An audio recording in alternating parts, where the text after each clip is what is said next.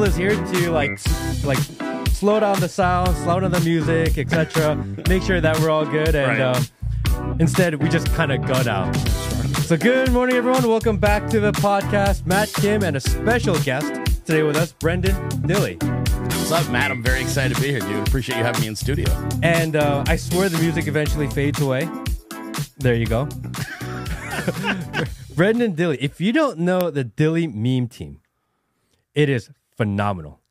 Your show is so much fun. Thank you. I watched the full episode today on Rumble, and you are pretty much on every platform now. Yeah. Because it is very difficult for the type of content that you do to stay in one spot. Yeah, it's been really difficult, man. I was actually across 3 other platforms. They took me out. Twitch deleted me in November. I had never had a problem with Twitch, and they abruptly, I got an email and said, your content doesn't meet our, what was it, community guidelines? Yeah. And I was like, okay, that's weird. I've been there for 3 years, never had a problem. And then Facebook took me out, which I actually was shocked that I had made it that long. And they didn't get me for community guidelines. They got me for copyright for memes. Really? Yeah. Copyrighted memes and repeated warnings. And the challenge with them, too, is that the copyright that they were referencing, a lot of it was erroneous. Like, we would have original content that was being sung by a musician from my show with original beats, everything, and they still would hit you with copyright, and you'd appeal, they declined. Of course. So they were just looking for a reason, but they got me about a year ago. And then YouTube is still problematic. I have to delete every episode as soon as I'm done broadcasting live, because without fail, if I leave it up, it will get, I'll get a warning or whatever, strike, well, not a copyright, but they call it, a YouTube strike. Yeah. And then you can't upload, and it's ridiculous. It's whack-a-mole. So I've had strikes on YouTube, and when you get your strike, they give you the opportunity to take a test, or a training, right? They say if you take this training or take this learning, then we will remove your strike. I didn't get that option.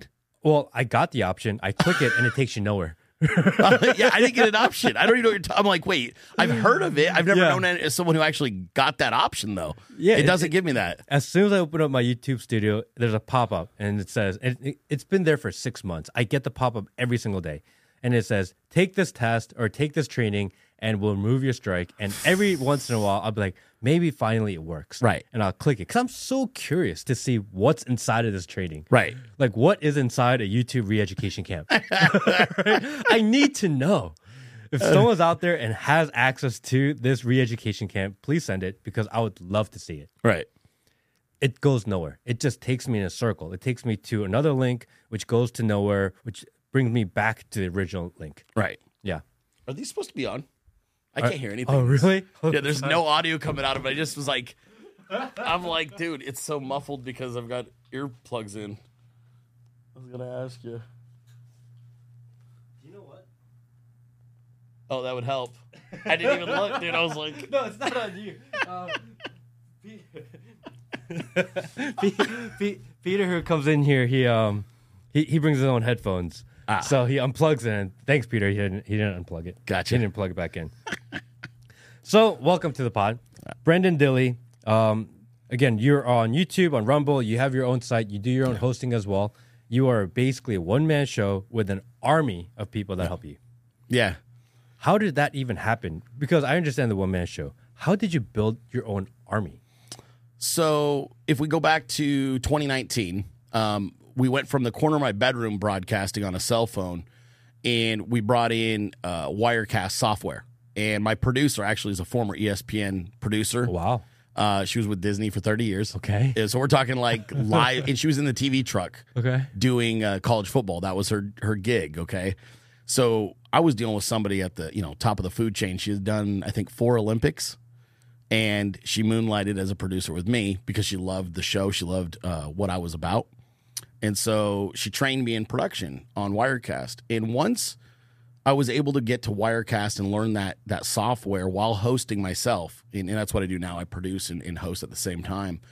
It opened up a whole different world, right? And I had always had a close relationship with a lot of the anon memers on the internet, just in general. And it started out really early. I used to play a lot of soul memes on the show. Dre Fanzer, and a lot of other people that, Magical Trevor, a lot of Phantom Shadow. And so there was a lot of these memers that were just completely irreverent, and they were kind of like me with the humor and stuff.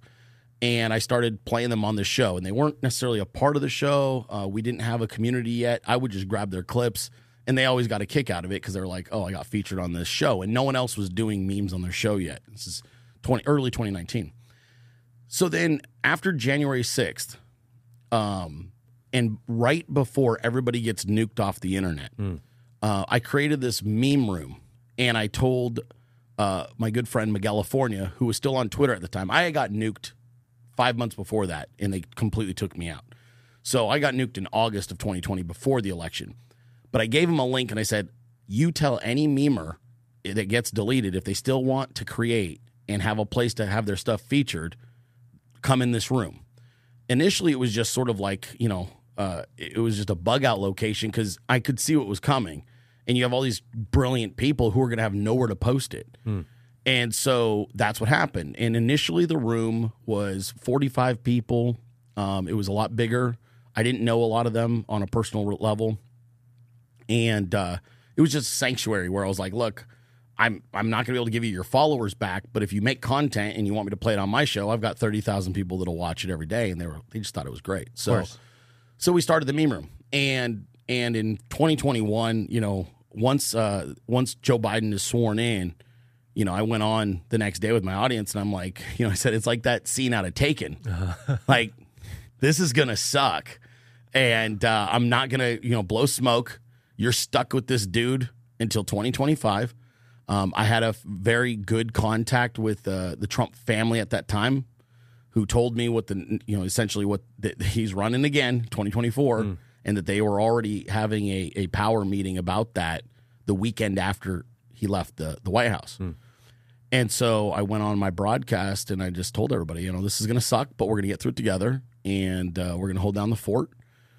And so what was interesting was in all of 21, we spent that entire year just all culture driven, and then also cultivating the friendships in the meme room. And some people left, and they didn't fit with what we were doing, and that was really what 21 and 22 was about. Was just kind of making sure we're all pulling in the same direction, we're all understanding, and I wanted a higher level of not just content, because content you can get really great content. I wanted good people that I could trust, and I could say, I know who these people are. I know what they're going to represent. They're going to represent me out in the public well too. And it took time, but we kept doing that, and now we've got a fantastic team. We've had a great team. We've added 2 people this year. We don't really add people very often anymore. When we do, we typically go out and recruit. Like, we know who we're targeting. Cause I get a lot of requests. They're like, I want to join the team. And I'm like, it doesn't work that way, bro. Like, tryouts are closed. And all of them really, that's how it started, Matt. But really, it was I gave them a place to express themselves, and they liked the show. They liked the format, and they would add to it. The show really is a culmination of the audience's idea of what a cool show would look like. So that's why it kind of looks and feels the way it does, because I've got this team of people who were really started out as fans, and they watch it every day. They're like, hey, I think I could do this new intro, or I think I could do this outro, or hey, I got this really funny bit for when you're talking about, we have this ridiculous jingle, that sings the FBI is gay whenever I talk about the FBI. So like, you play the FBI is gay song, right? And it's like over the top. And we do some other things like that. And guys and gals that are on the team just jumped in and were like, hey, I want to add this. Can I do this? Can you think you can use it? And some stuff you use it once and it's fun and you throw it away. And other stuff you go, oh my God, this is going to stick. And it'll be on the show for, could be years. So that's kind of how it started. I mean, I think it's amazing that you're able to build a community around what you do, that people are volunteering their time to help. And that shows how passionate they are about what they want and how they feel and believe about you. So I think that's amazing. I did not know memers was a word. Is that a real word? I don't know. Did you just make that up? It's what we call it. I mean, it's what they are. They're memers. They're the meme lords. The community aspect of it too, man, was like, I think a lot of the most talented people on the internet start off as they're almost entirely anon because they're afraid of what comes with that. And, we went through, this has been education. And I've been in the public eye since 2013, since I released my self-help book. So I've had a lot of experience just being in public in general and what that looks like. And especially given the content and the fact that I have no filter, I've already kind of been through the ringer. And so I was able to kind of like help a lot of them in regards to like how to handle that and to not fear, if you do end up being a public persona, it's okay. Just let your artwork speak for you is safer, because then it's within the confines of a meme versus posting your opinions, which can be a lot more, difficult to explain if you're somebody who doesn't necessarily want to be in the public space. So a lot of them rely on the art form to express. What does that say about where we are in society, that people are so scared to put their face to their ideas? Because even on Twitter, some of these biggest accounts out there are all anonymous accounts. They're all faceless accounts. People are so worried about what the repercussions would be if they were to attach their actual being with their ideas. And I don't understand why that's even a thing. Like, why we're so scared to do it. And I think when people see me and they're like, what the hell? Like, this guy's saying stuff I don't think we're allowed to say. Right. And I'm like, I think that's the psyop, where they make you feel like you can't say what you can't say. But the reality is you can. Yeah. What do you think? Where are we that people are hiding away? I think that they were shooting for communism, man. I think they were the ultimate blow, which is exactly what you said. It's a psyop, because all you have to do is make a few examples out of a few people, and you hammer a few people who are really rich, and then you look at people who are like maybe not that successful, and they're like, I couldn't afford to take that hit, and it worked. I think they scared a lot of people, and the interesting thing is because when they go to cancel you, if you can withstand that cancellation, you get way stronger. Yeah, and the public recognizes you're way stronger, and then they'll come back and they'll do it again, and and it's also it's a challenge too, and I have a lot of empathy for people who rely on a stream of income that is maybe like a corporate job or something. I can't imagine. I've been self-employed for a long time. Yeah, me too. And so you can't cancel me. I'm really good at what I do. So you can try and drag me through the mud, and you maybe will stop new people from watching me, but that's okay. They're still going to be curious. But I can't get terminated. Like, I'm not going to come into work and they're going to say, hey, we saw what you said on the internet. You're fired. I can't imagine what that might be like. But I think that's what they did. I think it targeted people with jobs, and then also it was really weird, man. It was like the whole country collectively lost their sense of humor. Yeah. So like they'll quote me, like on one hand they'll go, MAGA life coach Brenden Dilley, and they'll call me something. It depends on the article, right? So if they need me if I said something really offensive and really funny, I'm no longer a comedian or an entertainer. Then I'm a journalist, and they'll call me a journalist. And I'm like, dude, am I wearing a tie? Like, I got a T-shirt on, bro. Like, where's your journalistic integrity? Yeah, they go, oh, this Republican journalist. And I'm like, what? And it just depends on how they're hitting me and what I said, whether or not they're going to be able to, how they frame that message. But when you're really free, and really free, unfortunately, there's no way around it, means financially not leveraged by their mechanisms. So when you're truly free, where you're like, I'm diversified across many different platforms, I'm financially diversified, and like, for anybody making a podcast out there, the number one way to succeed and insulate yourself from cancellation is make other people money. When you make other people money, you can't get canceled, because now you're not getting canceled. Your sponsors aren't running from you. Because like, no, this dude literally provides my livelihood. Yeah. And so that's really how you do it. We do something on my show called MAGA Commerce, and all it is a parallel economy. Just us basically saying, like, I don't need your big sponsors. I'm good. I'm going to take small businesses, many of which started out with zero, and we're going to take them to a whole different level.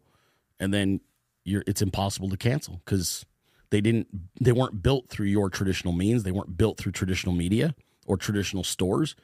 And what you find is, as you go through that, dude, you get more free, and the more free you get, the more you stand out. So like what you're just saying, you're saying things, they go, you're not allowed to say that. You're like, but I did. And I showed up to work the next day, and I was still able to say more of it. Yeah. And there's not really, there isn't any blowback. I think we're seeing the end, honestly, of cancel culture. I think it's kind of run its course. I think the scariest part of it is that people are starting to self-censor. And that, I think, it's one thing if there is an establishment actively trying to censor you. From their perspective, I don't agree with it, but from their perspective, I get why they do it, right? It makes sense. If you're trying to keep a populace under control, you want to control what they say. I understand that if I was playing God, I may do the same. Right. But for us as the people, as the ants of society, to self-censor ourselves, that's so weird. Yeah. You know? It's like, what if I heard that someone else, I heard Brenden Dilley got canceled and got kicked off of Twitch, so I can't say it either because I don't want to get kicked off of Twitch. They don't even have to do it anymore. They don't have to censor you. They don't have to actively censor you anymore. We do it ourselves. And I think by us, people like us going out there and saying pretty much whatever the fuck we want to say, it encourages other people and shows them that it's possible to be done. Right. Well, and exactly right is that courage and that boldness is it's infectious, man. People want that. The other thing is you take them back to like school, bro. Yeah. Because like I'll do this online. You know, you got somebody you know where their limit is, so they go to insult you and they'll say some shit that's like ridiculous. Like, you're a fucking pussy. And then all of a sudden you're like, dude, I'm a junior in high school again. And maybe he was a jock. He's like, I'm no fucking pussy. Right now. Yeah. And I can deal with that. I'm like, dude, stop it. Don't let everybody pull your man card. Yeah. Like, you're embarrassing, you know? And that's how these people behave is they've essentially allowed themselves to be shamed into being really weak and timid. But it doesn't take much to stir them up. You just fucking piss them off. That's what I've found. You piss them off a little bit, you prod them, and all of a sudden they start coming out, and you're like, you know what? We might not agree, but dude, at least you're fighting back. Yeah. You know, at least you're standing on something instead of just kind of being in the corner like a little bitch. Like, oh, let me think of a different way to say this insult so that I don't get in trouble by the social media companies. Like, it's fucking ridiculous. So I tend to be a little bit like, I'll be a little adversarial or controversial with certain people. You like to poke it a little bit. Yeah, I want to see what people are about. Yeah. Because you never know. Like, you don't know what people are until you test them a little bit. You push on them, and sometimes they're like, oh, you're a dick. And I'm like, yeah, I know. But I'm not doing it for the reason you think. I just want to see what you're about. And I've got to know some really incredible people in the kind of the Trump movement. You know, and that's still, I still do it with everybody. I push on them, and then I want to see what they're about. And then when they come back, what it does, it takes your respect to another level, though. You're, okay, I can rock with this person. They're like, you know, battle-tested. Yeah, I'd rather spend my time with people that are willing to tell you the truth, that are trying to be honest, that don't hold back. I think it's just easier to deal with in the long run. People are so scared of dealing with the adversary and initially that they shy away from all of it. And I don't think that's the right way to do it. I think we are so handled with kid gloves in this world now. Yeah. That you got to fall a little bit. So, it's not going to kill you. Matt, we got to talk about this then, because a perfect example of this is my friend Laura Loomer this weekend. I'm watching these videos of the DeSantis team running away from a 5'2" journalist that's 115 pounds and really one of the nicest people, running away because they don't want to be asked questions. Yeah. Like, and look, and the thing that made it weird, man, these weren't even public figures. These are people who have the name communications director in their titles. Yeah.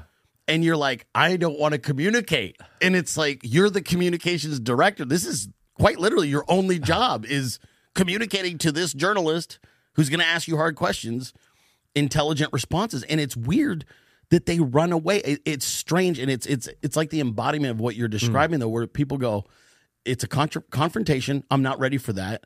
It's probably going to be adversarial, and I'm not ready for that. And I don't want to be asked tough questions. So I'm going to duck into this men's bathroom and hide from this little girl. And it's... Well, can I defend the runaway communications directors for a quick second? Please. If Laura Loomer was chasing me down, demanding to ask questions, I may run too. Would you run too? Right? She's not the easiest to deal with. You know you're going to go into a battle, and sometimes maybe... you just don't want to deal with it. Do you want to really know how you win against a Laura Loomer? And she'd appreciate me saying this. Just don't lie. Yeah. If you're direct with Laura and you tell the truth, even if she's wrong, and it's funny, she's one of the quickest people to acknowledge, oh, I got this wrong. Yeah. And she just moves forward. And I'm kind of the same way. I'm like, okay, I got that wrong. The 99 other things I got right, but this one I got wrong, and that's okay. And that's how she is. The only way to deal with her is directly head on. What's your question? Okay, and then, you know, she's excitable. You got to tell her, Laura, I'm going to answer your question. Let me talk. And she'll let you. She gets it. But everybody who runs are people who they know they don't have a good answer. Because if you give her a thread, she will pull the whole ball of yarn. Yes. and you're like, and they're like, damn it, I don't think I have a job anymore. No, yeah, you're done. I totally messed this up. 100%. I get her. I kind of understand that side. A little bit. I'm just trying to show a little bit of empathy to them. Man up, do the right thing, answer the question. But I understand why they run away. Well, at minimum, for your own self-respect. The thing is, if it's just an audio, it's one thing. They're running communications for DeSantis. They threw respect, self-respect out the window a long time ago. Touche. That's already gone. That went out with the cowboy boots, dude. But I mean, there's video. Like, I don't know how you could be a grown man running from a 5'3" Jewish girl and like go home and kiss your wife and be like, I had a good day. Laura Loomer scared me into a bathroom. Like, that's, I don't even know, dude. I couldn't do it. And so that's what I mean is I think the internet made a lot of people. It brought out a lot of weird people. And you know, it's funny, Matt, because we were talking before you started, but like, you're an entrepreneur, I'm an entrepreneur, which means success in work outside of the internet, right? Which it's a totally different field, but really it's not that different. If you take those principles outside of it and apply it within the internet, I actually think you end up with a better business and it kind of keeps you grounded. People who are solely internet people, I think get really, really detached from how we actually interact with each other and how to treat people and how business is conducted. And that's what it kind of looks like. Some of these campaigns are being run by people who are really lazy and just sit on they don't really understand what's going on. And especially if you're running for maybe the highest office. If you're running for president, I feel like you should have at least have shown some sort of success in your life, leading large groups of people, leading large teams of people. And that's my biggest knock on Joe Biden. He has never shown success in anything in his life. He was not a successful senator. He was not a successful vice president. He has never shown that he has the aptitude to lead a big group of people. And now he's president. And look at the results. It's self-evident. Yeah.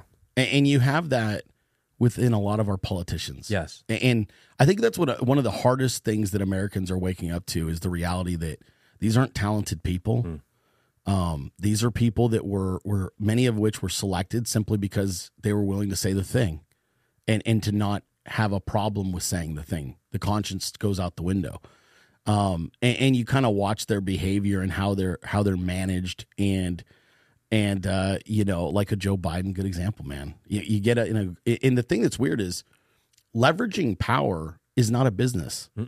And that's not a real tangible, that's fraud. Right? Like, that's crime. That's not, you're not building something where it's adding value to your community or the world.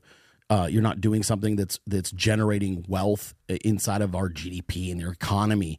You're just simply withdrawing constantly based on, you know, your leverage over other people or abroad, or you're selling out your fellow countrymen or whatever on trade deals or so on and so forth, like Joe did, the Clintons did it.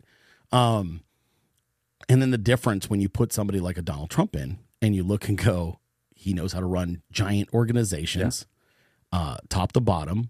He's had some failures in business, which is great. Yes. And he's had a tremendous amount of success.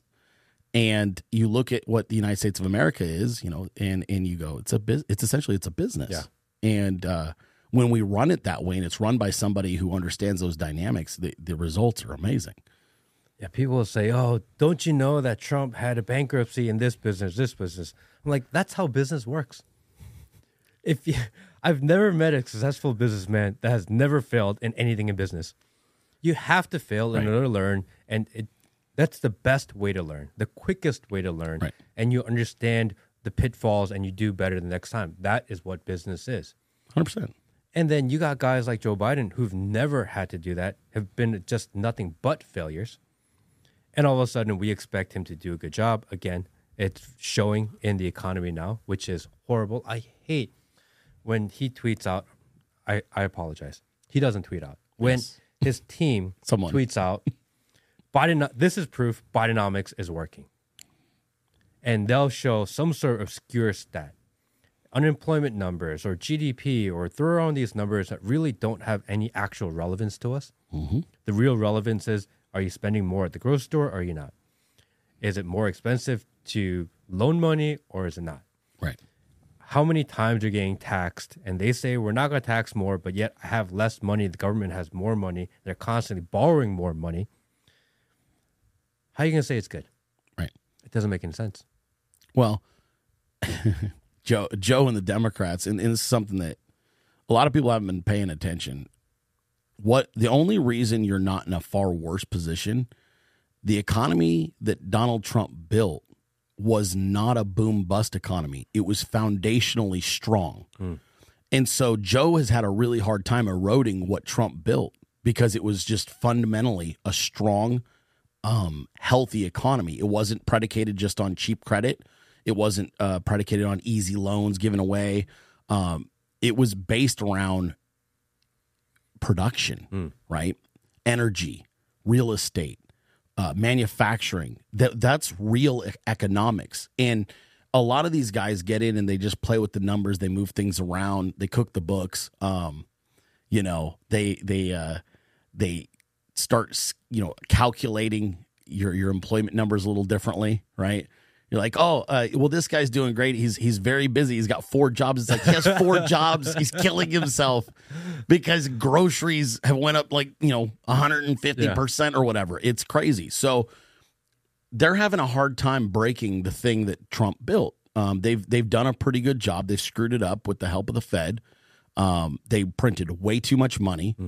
I don't think people even fully understand. I think a lot of yours probably does, because I know you explain and you go through these things quite a bit too, but a lot of people don't realize, the price of things aren't going up. It's your value of your money is going down. And they printed so much money. And what a lot of people don't realize is that money, when it's first printed, is it's most valuable in that first 6 months to a year, which is why it's dispersed at the top of the pyramid.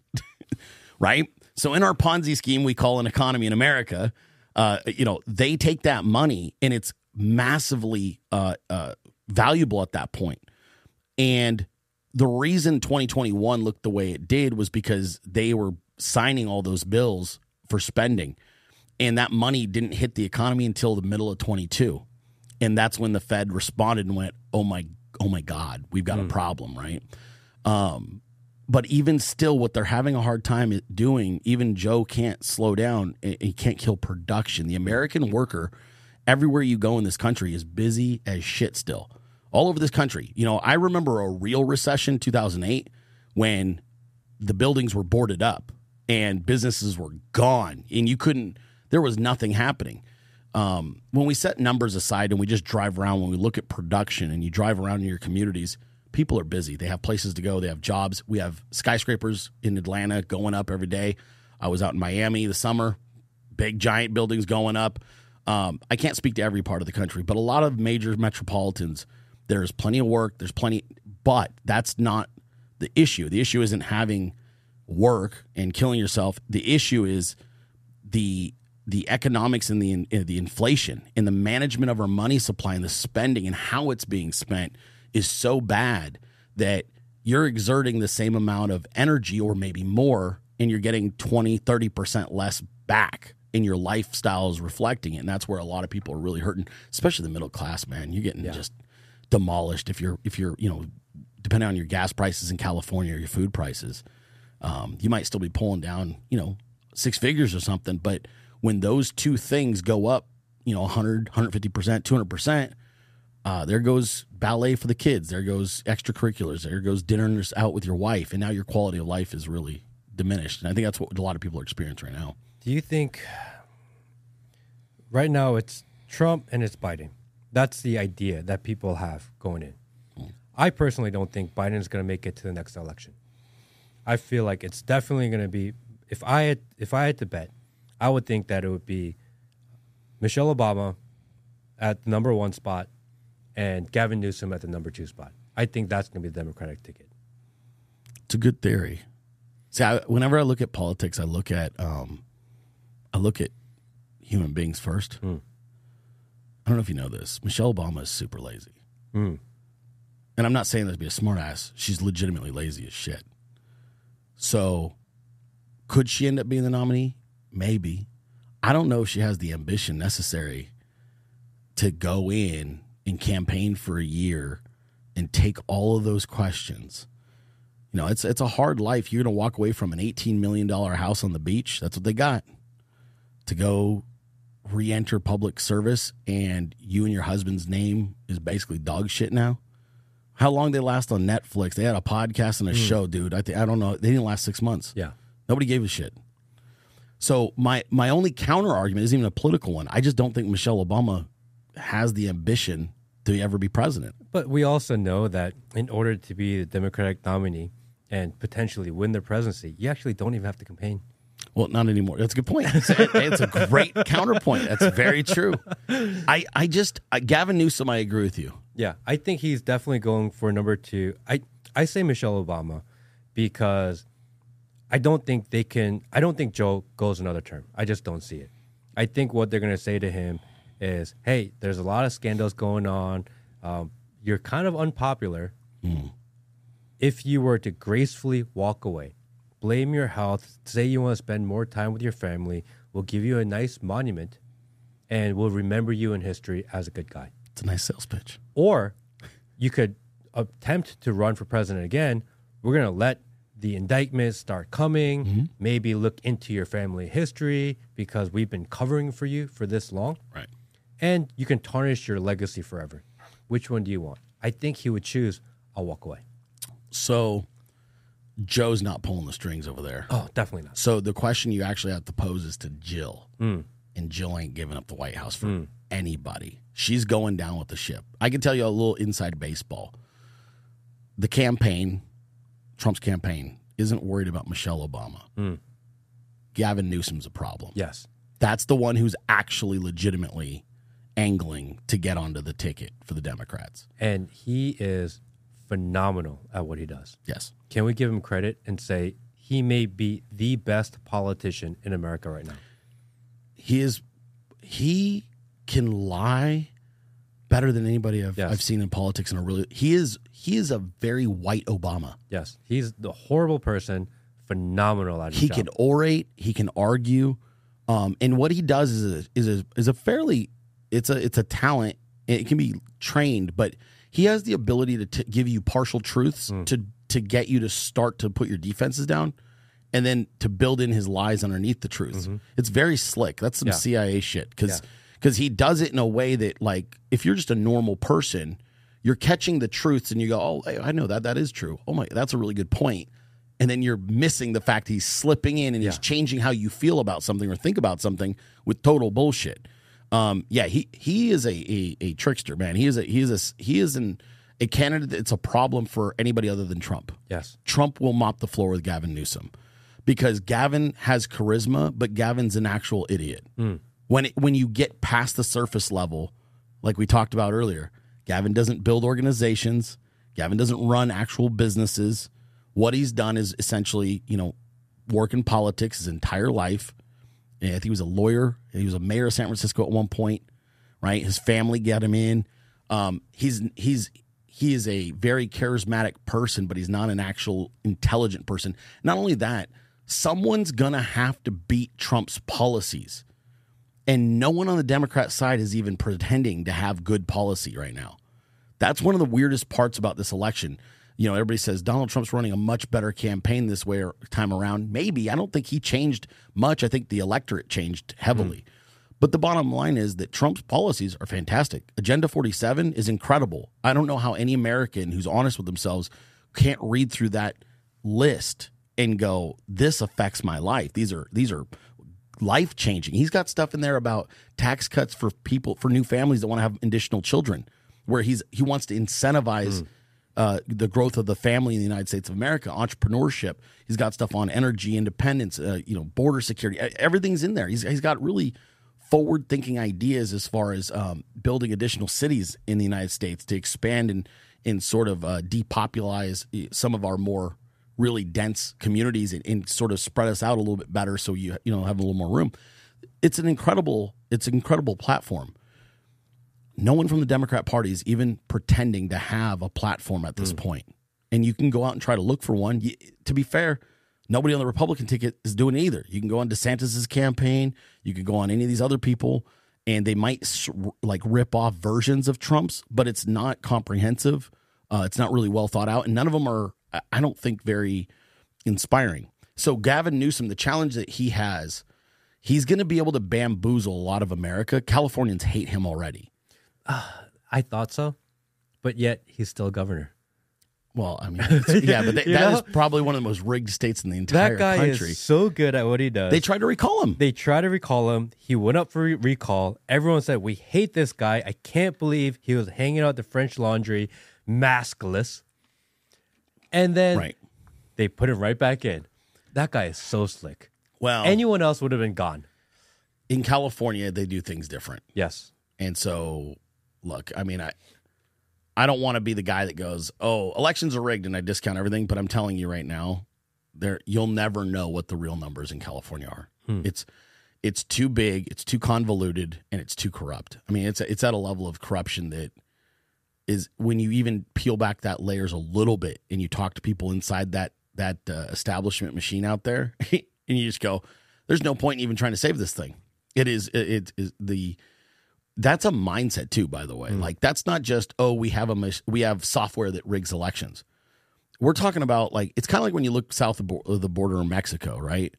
And what makes Mexico so dangerous is that when you have an entire culture that has accepted corruption and criminality as a totally normal part of life, what the challenge you have is that the people within the I guess leadership positions are already arriving with compromised integrity. And that's the problem in Mexico. The problem in Mexico is, like, you could get murdered because someone leaked your information, and that someone is like one of the senior people that is supposed to be the most trusted. And so that's kind of, California's got the same problem, which is, yeah, we rig our elections, so what? And then you go, you got a room of 20 people, and nobody within that room thinks, they go, well, we've been doing it this way for 30 years. What's the problem? And that's why I've instructed people on my show. I'm like, the real war you're trying to win is going to take a lot longer because it's a cultural thing. We have to get back to the point where people go, I don't cheat, not because I'm afraid of getting caught or because there's a rule about it. I don't cheat because I don't cheat. I'm not that kind of human being. We don't have that yet, right? And so you have to, that's literally a culture war. That's where you have to try to bring people up to the to buy into this idea of being an actually legitimately virtuous person that's like, I might be different than you or whatever, but I'm still not going to I'm not going to lie, cheat, and steal to get ahead. When you have cultures that have accepted that, you end up with, the South American politics, which is all the same. It's just, corrupt. But what if both sides understand fully that the elections are rigged, that they are fraudulent, and that being able to leverage and use that is also part of the game? Yes. And if that is so, and the left uses that to their advantage, the right also uses it too. It's not like one side is one cheating and the other one doesn't cheat at all. Let's be real. They both cheat. Yes. One side's just better at cheating. Well, one side broke the agreement. Okay, so we'll use Arizona as an example. Arizona is a rigged state, and it was built by Republicans rigged, okay? And it wasn't a problem when John McCain was winning re-election. Yeah. They built the apparatus. What they didn't realize was their leadership was all aging out, and the people on the opposite side of the aisle had greater ambitions than the people that were on the Republican side. I think Republicans got caught with their pants down, to be honest with you. I think after Obama got in, a new type of Democrat started rising up. I think that the establishment uniparty used to be the good old boys club on both sides. Yeah. And so Republicans weren't going to challenge Democrats to rigged election. That dialogue back and forth wasn't going to happen because they were both doing it, but they had agreed, okay, you guys are in Texas, we're in whatever, so you take your state, we'll take our state, and we're good. Gentlemen's rules to battle and war. Right. Because at the end of the day, dude, they all argue publicly, and then they go get hammered drunk and have orgies in D.C. That's been going on for 50 years or more. Yeah. But I think what happened was when they jumped the shark, when Democrats decided, to hell with this, we're looking at socialism and communism as legitimate means of governance in this country, I think they didn't give the memo to the Republicans. I think Republicans really did kind of get caught flat-footed and went, wait a minute. Wait. This wasn't what we ever agreed on. We've always had our traditional rules of where we are located and how this is. And all of a sudden, Democrats were like, we want Texas, right? They looked at, we want Texas, and we're going to find a way to get Texas. And they started looking at Arizona. We want Arizona. Republicans were like, what are you talking about? This is Arizona. This is a Wild West, man. This is Wyatt Earp. You can't fucking have Arizona. And they were like, watch, we're going to take it. And that's where I think a lot of that came down to. This is why Republicans have to understand you've got to almost, what they're staring down the barrel of is not just having Democrats in charge. It's going to affect you in ways that are very tangible. Yeah. And sometimes that's what it takes to get people to finally change, to say, I can't do this. This isn't even about politics. I'm literally going to lose my way of life. My kids aren't going to be in a safe place anymore. I'm running, when you start feeling that in your community, it's hard to justify whatever your political views are. And I think we're starting to reach that point. I think people are really scared right now. I think in the 2020 election, I think Republicans leaning into, we're not going to do the mail-in ballots, and we're going to show up in person, and we're going to create this red wave. I think that was a calculated mistake. I think because in people's hearts, they're like, yes, we'll all go vote. Democrats had 3 months to vote. I'm not going to do it today. That's fine. I'll do it tomorrow. Okay, fine. You have 3 months to kick that can down the curb. Yep. 2020 comes around, and everyone's expected to show up on that day. And you're like, well, it's kind of hot outside. Right. I don't think I'm going to go today. I'm sure everyone else will go. My one vote doesn't really matter. And if enough people do it, because the margins of loss were so small, I think if people had just embraced it and said early on, mail-in ballots suck, but if you have even the slightest chance that you're going to change your mind and you don't feel like leaving the house that morning, right, just mail it in. I feel like if that push was there, the results could have been different. Maybe. The real challenge we had in 2020, Matt, like we'll use Georgia. Yeah. Because one of my former team members is the guy. He's got subpoena power in Georgia right now. Yeah. And he found what they did. He's got it, and it's all documented, and he open sourced it. His handle on Twitter X is Mad Liberals. But Mad's got it all, and he spent 3 years unearthing how they did this. Oh, I've been following him. He does a really good job. He's incredible. He's a genius. Yeah. He's an actual genius, and he's got incredible people. But he found the votes that were essentially, he goes, these are just the counties I targeted because I didn't need to go beyond that. And here's the votes, and Trump won. And it's amazing what they were doing. They waited until the election night, and then they stopped counting, and they said, how much are we down? And they said, okay, start printing. And the thing that's funny is, the documentation he has shows when these ballots were printed. Some of them were printed right before the recount. So it was like 3.5 weeks after the election. Yeah. And then because they were paranoid, they said, we cannot mix these in with the real ballots. So they did Mad Liberals the favor of writing recount ballot at the top of the recount ballots so that you knew the ones that were printed off on December 2nd or whatever the date was, it says recount on there. And he found the votes, and he found exactly how they did it. He also, stuff that hasn't been put out publicly, he found how they coordinated it between 10 counties, 10 plus counties. So this was not there's no way for it to have been an accident. It was coordination between 10. That what they did was they took one big county, and then they took, I think, 9 additional very small counties, and were able to make up the number and make it a close race. It was ridiculous. It was Trump won soundly in Georgia, and the challenge you have, the mail-in, you're right. There could have been maybe a different outcome. I think we're really screwed, though, to be honest with you. Once you give the opponent the ability to continue counting until they reach the number they need, it doesn't matter what you're going to do. But if you need to come up with votes, if you have to come up with 10 or 15,000 votes, it's different than needing to come up with 150,000 votes. Absolutely. Amen. So if the disparity was so large, correct, they would have been like, all right, can't do this one. Maybe we need to move on to another state. Right. It's the best way to put up the resistance wall. Absolutely. If Trump had won by 100, 200, 300,000 votes in Georgia, they would not even attempted it because the project would have been too big of a project. Correct. With too much risk. Correct. You're absolutely right. And that's actually the strategy for 24. Yeah. There's not even any hiding it. The strategy is we're going to make it to where you can't possibly print enough ballots to catch him. Yeah. And that's why, I've been telling my audience the number is 100 million. You get Donnie J to 100 million. That's a big number. It's a big ass number. Yeah. You get him to 100 million and you go home, and it don't matter what happens on after election night. There is no coming back from it. Part of it too is, you look where he's at right now, man. And he's pulling 5, 6, 10 points ahead. And he's never pulled ahead in any race he's run in. Can I tell you how much I hate that? Which part of it? That he's pulling ahead? Yes. Why is that? Because when they wrote, if you remember 2022, and I was watching, I think the Daily Wire was doing a live stream of election night. And they were sitting there, and all the hosts were sitting around, and they were drinking scotch and smoking cigars. And they were like, red tsunami is coming. We're going to sweep, because they saw the poll numbers. They were so confident. And Republicans have a history of celebrating too early. Absolutely agreed.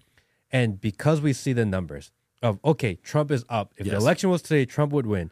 What it does is create apathy in the electorate. Yes. They say, we're going to win anyway. Do I have to go? Right. I feel like the message needs to be, no matter what, we're going to lose. You have to go, because your vote, that one vote matters that much more. Totally. And but I hate we're that a year out, though. We are a year out.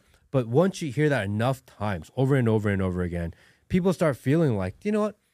We got this in the bag. Yeah, I could see that. Here's what I'll tell you about it. Republicans are a bunch of nerds. They love to celebrate early. Okay, but you're right. But here's why it's. I'll give you a thought to not necessarily a counterpoint, but a thought. Yeah. The electorate's changing. Yes. And the other thing is, you haven't given Joe another year to fuck things up. So you're right. We're looking at today, and you go, people get complacent. It's like, well, what about 60 days before the election when we're in World War III and people are having a hard time getting a hold of food? Like, who knows? But we got a whole other year of this asshole ruining things. But even with that being said, it's a double-edged sword, right? The one side is, you're right, apathy and everything that could be created in the existing electorate.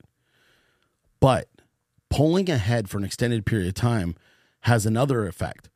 It removes stigma around supporting Trump for people who are new to the Republican Party, minorities, Hispanic voters, black voters who never would vote Republican. You're looking and you're going, dude, this guy, I got to at least see what he's about. Like, he couldn't be worse than Biden, number one. Number two, I'm not really the weird guy in my neighborhood now that's rocking with Trump if he's up 15. And so that's the double-edged sword is I think you're right. It could create apathy within the existing electorate, but simultaneously you could be galvanizing a whole new voter base. And that's what happened in 16 was the silent majority. That was 16 was really, a lot of people forget, Trump didn't win because Republican voters showed up. Yeah. Trump won because he siphoned off a shitload of Democrats in states like Michigan and Pennsylvania that were so disenfranchised with the party. Like, what the hell do I have to lose? I'm going to give this guy a shot.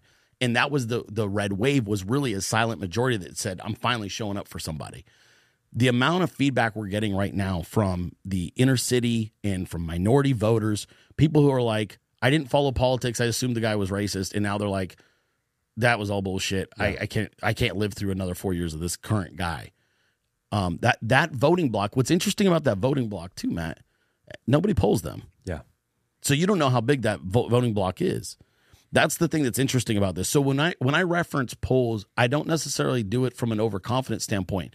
I think it says a lot about those are the people that were willing to sit through a bullshit poll on the phone. That's not the people who are actually being completely destroyed right now, because those people aren't being phone called from DC to be on a polling, right? And so we really don't know how big his actual support is right now. What we have indications, though. In 16, you went to a Trump rally, you got your ass kicked. Yeah. You were going to have to deal with it. I dealt with it. A lot of people dealt with it. You were going to have people on the street trying to prevent you from entering, stuff thrown at you, rocks, all kinds of shit. 2020, irrelevant. COVID, nobody wants to go outside. Man, I've been going to Trump rallies the last 3 years, and they don't even counter protest anymore, bro. In downtown areas, you can't even get Antifa to show up anymore. I went to a rally one time in Arizona where we had one of the biggest Antifa groups in 2016 coming out trying to beat people up.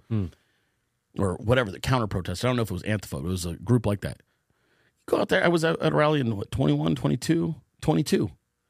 Dude, they don't even show up anymore. We had one weird lady with her hair all crazy got kicked out. That was it. It was one lady. Yeah. And so there's signs of like you're starting to chip away. I mean, I went to what was it, the jail when Trump was here in Atlanta. Dude, even the counter protesters to Trump were super pleasant. Yeah. They weren't, it's not the same people. Well, I also feel like that's an indicator of Georgia. People in Georgia tend to be a little more conservative, a little more nicer. In that part of Atlanta? I think so. I feel it. Really. Even the rowdiest, craziest people in Atlanta are relative to the crazies and the rowdy in New York or LA. They're much more polite. You think? I for sure, I think so. I don't know. I think that near that jail is probably not the best area. I think that's one of the worst jails, I think, in the entire state. Yes. I don't know. I mean, maybe you're right, but even still, it wasn't. You know what it was? It wasn't radicalization. Yeah, I'm okay with opposing views and opposing parties. I guess what I'm trying to say is there's a lot of these people have been neutered that were. Sometimes you can tell how popular a candidate is not by how many people love him, but how much less hate he's getting. Yeah, and I think Trump's just getting less hate, man. But when I think of 2020 and I think of the Biden campaign, and he had 8 people in circles, right? 6 feet social distancing was not enough. There was 20 feet in a 100,000 square foot room with 15 people in there in these little circles. The best was the Jeep dealership. Remember when they were all in individual cars and he was on his stage? Weird. Like it was a fucking drive-in movie. But he was able to win. Right. Legitimately or illegitimately, regardless, he was able to win with nobody. Right. So how much weight do we really be giving to the size of the numbers and how positive the Trump rallies are? Well, I don't think you could give much. I think, and you're right. In a close race, they're going to cheat. Right. I think that's the thing I try to get across to people. They're going to cheat. So just anything different than that is silly. You're extremely naive. They're going to cheat. You have to overcome the cheating. You have to overcome the percentages. So if they say you're up 5, you better win by 12. Yeah. You better win by 13. You better. And the thing is, too, is like, you know, I think it's a little bit different right now simply because I think America collectively stared into the abyss, dude. And I think there's going to be a large portion of people that always will support Trump. Like I think his bottom is 70 million. 70 million are voting for Trump minimum. No matter what. From jail, it doesn't matter. It doesn't matter. Yeah. They're like 70 million people in this country have already drawn their line in the sand and said, fuck you, I'm dying on this hill. Yeah. Then you look and you go, well, if he's polling at double what he was polling at with black voters, how many more votes is that? If he's polling 15 points higher right now with Hispanic voters than at any point in 2020, how many votes is that? Then the real important electorate in this entire country that the both sides don't like to talk about is the independent voter. Yeah. He's crushing Joe Biden with independents. Joe needs to be plus 10 to beat Trump with independents, and Trump's up 15 with independent voters. I think the country has been properly scared shitless, to be honest with you. And Democrats are going to cheat, and the goal is to show up in numbers that are completely where it's irrefutable, where there's no way to overcome it. I wrote about this, on Twitter yesterday. It's like you're in a situation right now. It's a power struggle, and when you're in a power struggle in a post-justice America, it's the guy who plays by the rules and declares moral authority who is the weakest one. Democrats win because Democrats know what your weaknesses are because they know what limit you won't go to. You will only go to here, but I get so much shit. Republican voters tell me, well, you guys made a deep fake and you made DeSantis look like he was dropping out. And it's like, well, yeah, if you're retarded and you didn't listen to it and it's obviously funny. Yeah. Okay. But we shouldn't do that. Why shouldn't we do that? We do the same thing with the left. We do deep fakes of Joe Biden saying crazy shit. Although that's not very hard to do anymore. Not difficult. But Republicans have this internal constitution, which is beautiful, and I love it in peacetime. It's great. This is the kind of you want to be next door to a Republican during peacetime. These motherfuckers don't know how to fight. Yeah, They don't know how to fight. Like, no one wins a war, honestly. Yeah. Wars are won by guys that are strategic and literally are willing to do whatever it takes to win the war. And I think that's what American voters need to understand right now is you're in a war for your way of life. It's not just the White House, and it's not, this sort of tribalism of left versus right. You're quite literally having a showdown between capitalism and a constitutional republic versus this weird Marxist movement that wants to destroy everything beautiful and everything culturally yours. And once you understand those stakes, I think you kind of have to accept that you're going to have to get very creative. I don't give a fuck what the meme team. Brenden, is this too far? No, do it more. Yeah. We've got RFK Jr. memes where it's his logo on his arm and he's injecting heroin. Fuck him. I don't care. Like, that's in bad taste. Is it? Being a freebasing heroin and crystal meth for 14 years? And I'm supposed to be like, well, yeah, you guys, but he figured it out. Now he's totally presidential. Give me a fucking break. Like, no. Like, there's nothing I'm not going to say to make sure everybody knows. Like, you can still vote for him, but you're going to know the truth of that man all the way through before you get to vote. And I think that's what's different is I think historically Republicans don't like to throw those punches. They're very, that's in the past. That's not going to matter to voters. Yes, it does. Yes, it does. Just bring it up. Talk to him about him driving his ex-wife to killing herself because he cheated on her with 37 other women and then he gloated about it until she hung herself.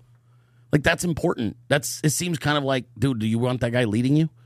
So I think they just I think a lot of Republican voters have to understand and accept you're going to have to fight a little different than you've ever fought before. Because for a while they thought, we don't like the way Trump talks because he is too aggressive and he calls people names. Right. But it's proven effective. Right. He may be the best at coming up with nicknames for people because they stick. When he calls him Sleepy Joe, everyone calls him Sleepy Joe, and it's a really good nickname to have. Great nickname. When you call her Cricket Hillary, it's a phenomenal name. Yeah. He's so good at this, and he has the ability to create these marketable names. And as Republicans, they're trying to lean into it. They're just not as funny as some of the guys on the left. No. The left they're funnier. Well, the left, I think, had the culture for a long time, right? And this is part of what I do on my show, and that's what the meme team tries to do. Because look, like a lot of us grew up, we're either Gen X. I don't think we have any boomers on our team. I think it's all Gen X and millennials. And, we grew up with, I think, what was a great American culture. Yeah. 80s sitcoms, right? 80s sitcoms, 90s hip hop music. Like, that's a great fucking era, dude. Yeah. 80s and 90s. And you look and it's nostalgia and it's like the beginning of the internet, beginning of cell phones. Fashion is like ridiculous at that time. Everybody's partying like maniacs. I think it was a really neat time. And the culture was cool. The left captured the culture, but the left lost the culture because the left's not funny anymore. Yeah. Because Marxism's not funny, dude. They're not funny because they cancel each other. And then, like, once you're not able to laugh, you're not able to relate. And once you're not able to relate, you're no longer connected, I think, with reality of what people are living through. And so you're right. Republicans lost the culture war and then lost the White House and lost a lot of power for an extended period of time. So then, by that logic, we have to take back the culture. And the way you take back the culture is you go, remember this? And we play, we've got hip hop videos. We did She Ain't Nothing But a Vote Rigger. And that thing got millions of plays. That shit slaps too. Yeah. You know what I mean? And we got Fatty Willis and it's a Kanye cut. And everyone's like, dude, this thing that went everywhere. Everybody had that thing. And you do stuff that is like, you go, Republicans did that? Yeah. Right? And then people are like, damn, that's funny. Or that's really good.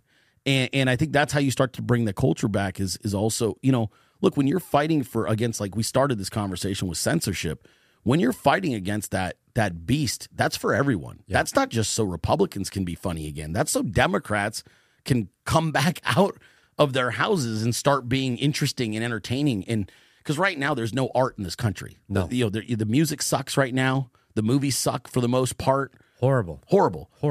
There's no pride in what they're doing. There's no pride in the storytelling. It's derivative. It's non-imaginative. Clicks and views economy. It's bad, dude. Yeah. It's very bad. And it's weird because, my wife and I like to sit, at night, we'll throw on like old sitcoms, just random, dude. You throw on some of these old sitcoms and you go, fuck, what a great night. Like, you know what show you pulled up, dude? This is a dating probably both of us. I don't think either one of us would have been old enough to watch it when it first debuted.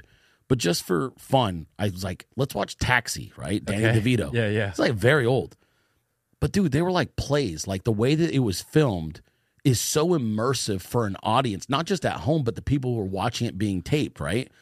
And it's brilliant. The dialogue's brilliant. The interactions are hilarious. And it's like American culture at its peak. And you look and you go, how the fuck did we go from this to this shit that's on TV right now where they're totally unmemorable? You can't remember the characters' names or who plays them because you have absolutely no connection to anything they're saying or doing. And it's filmed in a way that is extremely cheap. It looks cheap. It doesn't even look well done. So sometimes I like to go back and look at the culture, and we do this with our music and the memes too. It's you go, dude, we had a great country, and we're not that far off from it. We can still create. So, I think that's a big part of this. Part of what I do, man, is just trying to bring that culture back. Because I'm not really that Republican. I'm not that guy that's, buttoned up. I'm not pretending to be something I'm not. I'm very flawed. I've had a very colorful life.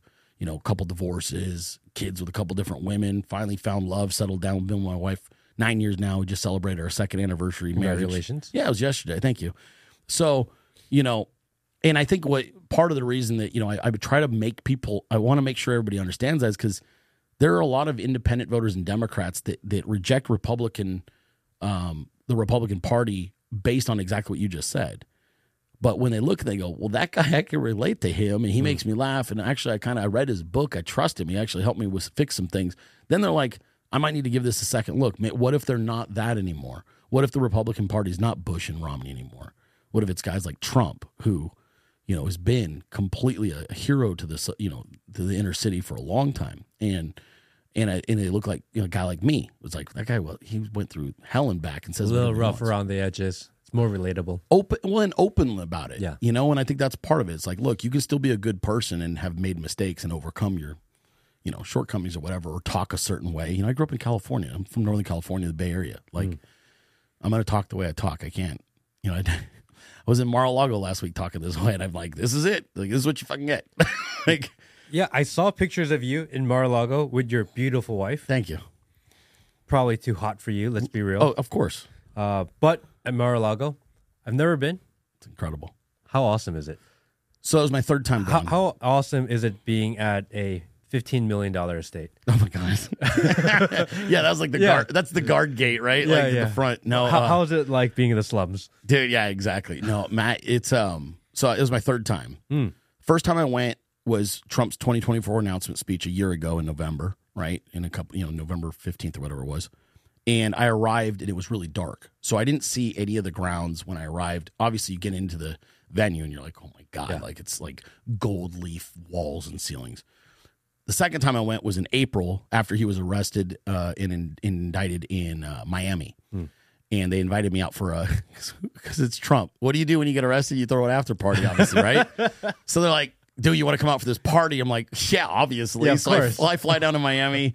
I get my suit jacket. I'm like, let's fucking roll, man. Or not Miami, rather, West Palm. But he flies up from Miami after being, he's been, whatever, charged and everything.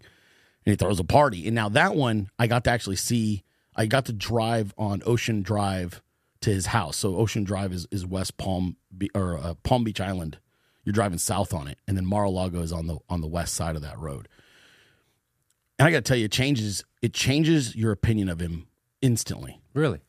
Instantly. Explain that.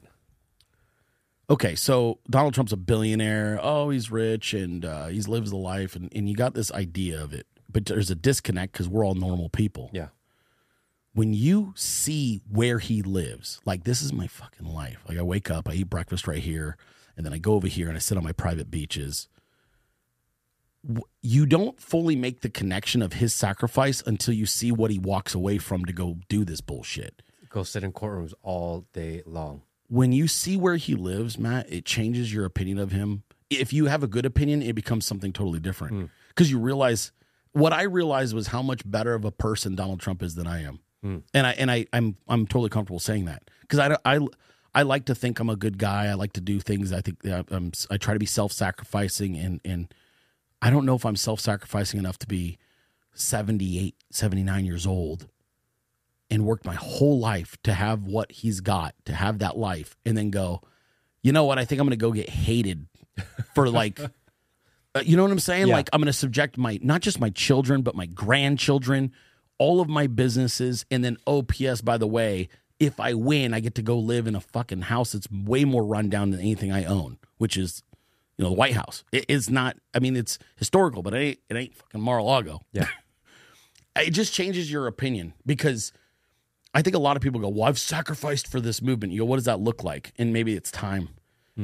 But dude, that guy sacrificed, and you see it, you see what his sacrifice looks like, and you're like, dude, you're such a good person. Like I would have done it. I'd have been like, you know what? Fuck you guys. Good luck. Because the reality is he could call it a day, sail into the sunset, enjoy his life, start a new TV show, start a business, buy an island, buy a country.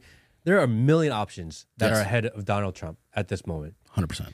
And he's willing to give that all up to go into the trenches and have his name constantly dragged through the mud. Yeah. Fighting off everyone, going after indictment after indictment after indictment, going from courthouse to courthouse to courthouse. Well, I'll give you another example. Dude. So Mar-a-Lago changes you. I was trying to convince the campaign to let more normal people go there. I go, this would change people's opinion. Like this is it's an instant change. Because you know how it is. Like when you see how someone lives, you kind of get a better idea who they are, right? So if you've ever been to a Trump hotel or stayed there, you're like, yo, you can say what you want, but that dude knows how to run a business. I've stayed at a lot of Trump hotels. So you know what I'm talking about. He runs a very tight ship. And they're incredible. They're so wonderfully nice. Yeah. And you go, this is not like, and I've stayed at other nice hotels that are supposed to be of the same caliber, and they ain't like Mar-a-Lago. Yeah. Or not Mar-a-Lago, but the Trump Towers or whatever you're going to. Trump's establishments are run a certain kind of way.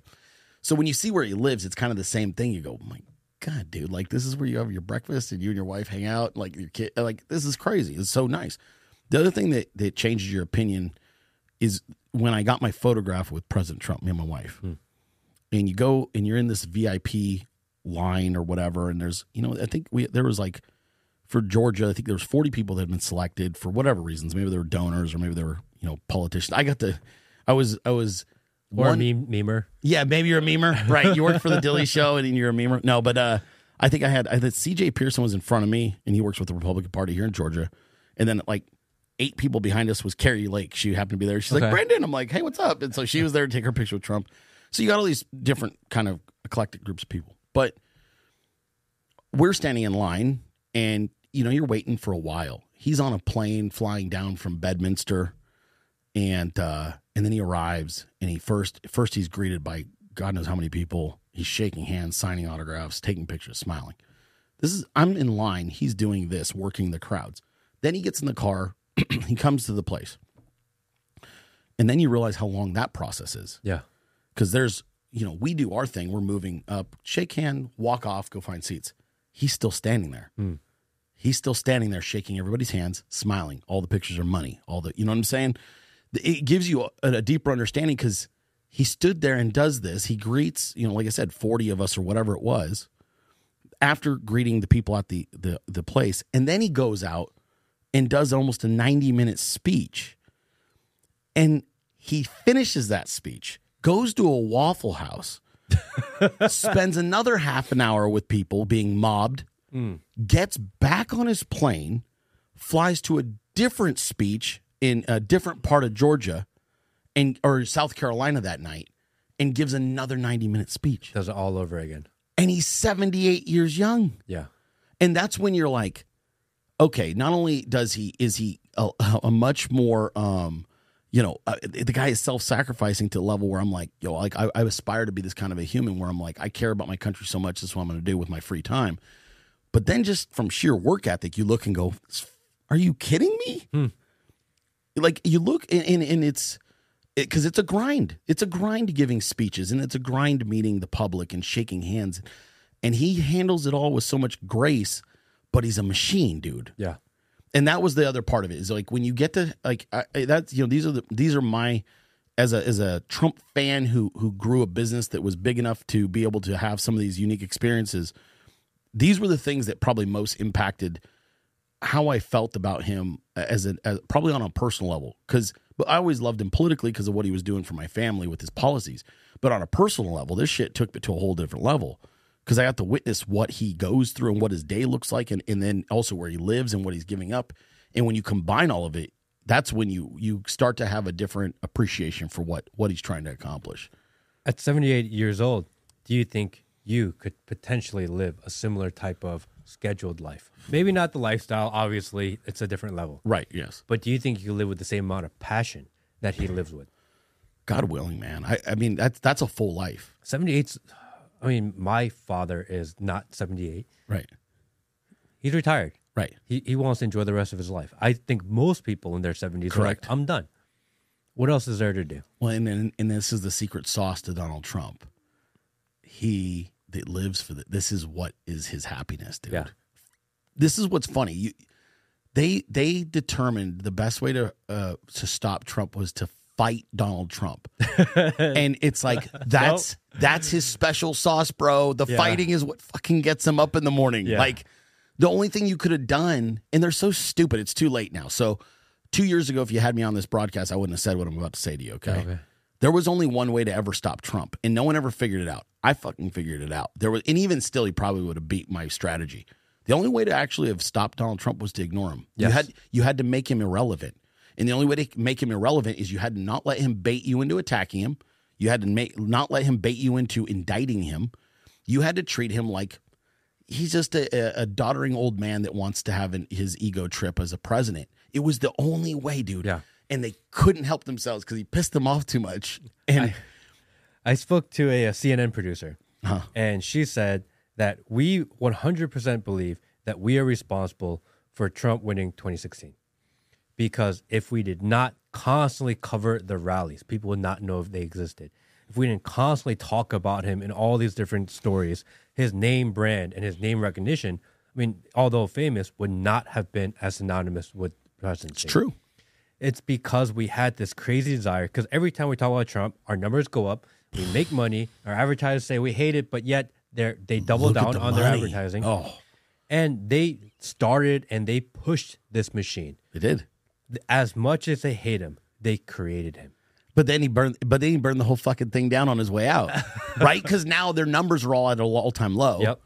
And he's going on more and more emerging podcasts in alt media, and they're over there they're just left sitting there going, "Oh fuck, we created him." And then he spent 4+ years telling everybody we're the enemy of the public. Once he got in, he was like, "Those are the enemy," and everyone went, "Fuck them! I'm not watching them no more. I don't trust them." And then over and over and over, and he never relents. And now it's too late. They kind of let that out, and I think they had a second chance at this. The mea culpa could have been after 2020, dude. Yeah. The biggest, I think, when we look back at this historically, the biggest mistake they're going to have made after 2020 was the indictments. Yeah. All you had to do was leave him the fuck alone. He was still going to run, but you had to leave him alone. Don't give him any airtime. You treat him like he's not even existing. Would you have beat him that way? I don't know, but it would have been a hell of a lot better than him getting indicted and going up 8 points every time, like clockwork. I remember the end of last year, and he was doing his presidential announcement. Mm-hmm. And I think that may be the most low-energy speech I've ever seen Trump do when he gave his actual announcement. Mm-hmm.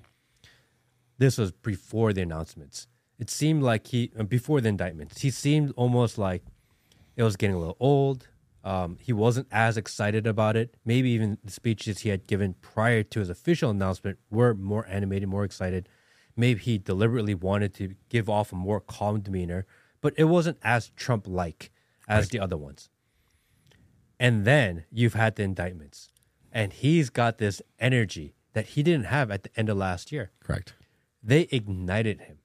And I think as the indictments go and as the people and as his polling numbers increase and he's seeing the demographic of people that didn't support him all of a sudden support him, it's exciting again. Yes.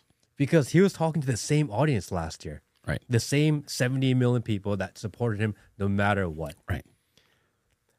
The main maintenance part is not fun. Any entrepreneur knows that. It's true. It's the build part. that gets you off your ass, get you up in the morning. All the new people. Yes. Oh, I didn't support you. I love you now. Thank you so like. That's a different audience than the people who've been patting you back for. And he understands culture. Yeah. And seeing the rappers come out and support him, he probably hasn't listed them on their wall. Like, guess who got me today? Well, and Matt, I got to tell you, the thing that he so a couple things. I'll tell you about the speech. So Donald, it was shortly after that I had reached out to the campaign, and people always wonder how this all came about. How did you start? I forced myself on it. Yeah. All they did, they fucked up. They emailed me one time with a phone number. Once you gave me your phone number, I'm like, oh, hi. That's how it started, bro. I was like, oh, I got a number. And I called, and I was like gregarious and funny. I was like, hey, how you doing? And if you ever need anything, this is what I do. Oh, yeah, great, okay. And I started cultivating that relationship at the very entry level of the campaign. But in November of last year, he knew, and a lot of people aren't aware of this because it's probably not talked about very much. It will go down as the longest presidential campaign in the history of politics because he declared before anyone else ever had at the same point. It's 2 years. He was pacing himself early. Yeah. I think that he was easing himself in, and I think he was smart too. I think he was playing a little possum, which was declare and ease myself into this race. Don't really need to light the world on fire right now. It's right before the holiday season. There's still a lot of fallout from the midterms. Was it successful? Was it not? Yes and no. And I think there was a benefit to sort of like, he also didn't know what he was going to be facing. He had an idea of who he'd be facing, but he wanted to see it kind of come out, right? So there was a method to his madness. I will tell you this, early in the campaign, the meme team is all gas, no break. Yeah. So early on, the campaign, they've always loved our passion and our loyalty. But early on, the only one who actually was like, the Dilley meme team is that's what we should be doing was the lowest level staffers and Trump. Everybody in between was like, they're too aggressive. Yeah. It's way too soon to be hitting like this. Oh, I don't these attacks. What are you doing? The real buy-in was about April when the numbers for DeSantis just were nosediving and the memes were in the millions. And Trump was posting our truth, on Truth Social, our memes. Because he loves the memes. He loves that content, dude. He loves the music. He loves the videos and the visuals. And so we were, and I didn't ask for approval, and some of the people I talked to were like, I'm still trying to sell you guys to the campaign. And I'm like, oh, don't worry. We'll sell ourselves. Yeah, I got this. I got a number. Because I don't give a, like, you're not paying me. Yeah. So that means you don't get to control me, which means I'm going to do what I do. Yeah. And we're literally all gas, no brakes. So as we keep hammering, what won it over was the polling. They looked and went, we're not supposed to be up 30 right now. Yeah. We're supposed to be up like 8 to 10. DeSantis was dead on arrival when he finally made his shitty announcement on Twitter. It was like, okay, you're already down 30 at that point, or 28, and then you made your announcement, and it was horrendous, and then you face planted all summer long out in Iowa, like a dork, and everybody figured out you wore lifts and you pick your nose a lot. Now you're really fucked.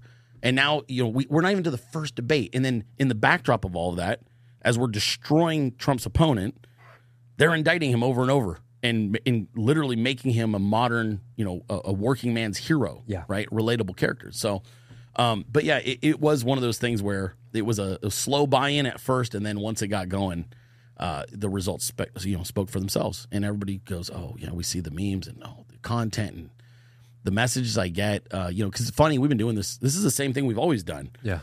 The difference now is like it went mainstream. Memes went mainstream, and now I've got hit pieces coming out on me. That should be exciting, right? They want to figure out how we do what we do, and New York Times is doing a piece on me right now. I pissed off the people from Showtime last week because I do the same thing. They're all fucking stupid. They write me emails, and I'm going to screenshot your email. I'm going to crop out your information. And I'm going to put it on Twitter and mock you because it's funny.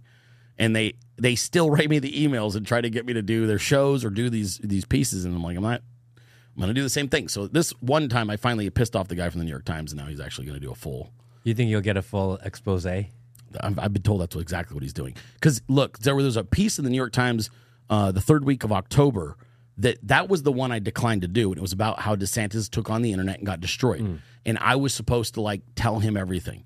And that was the one I mocked the shit out of him. And I told him, I'll do the interview the week after Trump's inaugurated. Yeah. He's like, oh, real fucking funny. His name's Ken Benzinger or whatever. And I continue to mock him. So I thought that was the end of it. So the article comes out. He doesn't make one mention of me or my team, almost like, well, fine, then I'm going to leave you out of the article and give everybody else credit for what happened to DeSantis, which was fine. I don't care. But then I find out that he's going around and he's interviewing people from my past. People from 10 years ago are like, hey, dude, this guy from the New York Times is like hitting me up. And my ex-wife is like, this asshole from the Times hit me up. I'm like, dude, my ex-wife is a monster Trump supporter, super Republican. Like, she's from Texas. I'm like, you're stupid. Like, it doesn't matter how she feels about me. She's never talking to you, buddy. So then I found out, like this guy is going and they're doing the hit piece. He's trying to and he's trying to do a piece on me, and he probably will, and he'll paint me as some conspiracy theorist or something crazy. That's so awesome. Isn't that great? I mean, being canceled, having a hit piece on you, it's like the ultimate badge of honor. It is. I mean, I remember the BBC reached out one time and wanted to talk about something about a video I made, and they wanted my proof of why I can say what I can say. And I gave them some snarky remark and told them they should be able to do their own research. Otherwise, like, what do you have jobs for? Something like this. Right. And I was like, and I was sitting there thinking, they're going to do a hit piece. They're going to talk about it. They're going to call me a conspiracy theorist. And I was waiting for it, and they never did. And I'm like, oh, I'm so irrelevant in this world. Oh, why can't they? Why can they not do this? They'll do it eventually. You just keep pissing them off. They're gonna do it. Your hit piece is coming because you let me on your show. You're fucked now, dude. I'm gonna frame it. I'm gonna give it some lighting to focus in on it, and I'm gonna highlight it so that every single person that comes in, they're like, "What is that?" Like, oh, that's my hit piece. Right. You know what I'm gonna do with mine, Matt? If they end up doing the article in the New York Times, I have my letter from Trump thanking me and my team for what we did during State of the Union. So it's a written, it's a signed letter from Trump. I think I'm going to frame them next to each other. Like, I'll put my New York Times hit piece, and then I'll have my Trump signed letter, and I'll just put them right next to each other. Because I think you're absolutely right, dude. I mean, it's when you don't rely on the media to build anything for you, it's just funny. Because you're like, everyone that you're going to speak to already hates me, and everyone that likes me already hates you. So this is just... I don't think the mainstream media, the legacy media... maybe the establishment media, I don't think they understand that their credibility right now is so low that if they go after someone, it just gives the person they go after ultimate street cred. Oh, yeah, totally. Because obviously we're seeing that with Trump. They keep on going after him, and the more they go after him, the more everyone's like, this is rigged, this is not fair, this doesn't make any sense, we're going to roll with Donnie. That's a great point. They're going to do the same with you. They're going to be like, look at Brenden Dilley. He's a conspiracy theorist. Yeah. He is so mean. Yes. He makes a lot of people angered. Right? And we should cancel him because his humor is not to our I have a theory on this, though. Yeah. I have a theory, dude. I think that if you're a mainstream media guy, I think that part of the reason that they go after certain people, some of it's strategic and they're trying to, I think sometimes, though, dude, we're all creators out here, right? Someone has to write that story. And it's hard to write stories about people that don't elicit a response from you, whether it's positive or negative.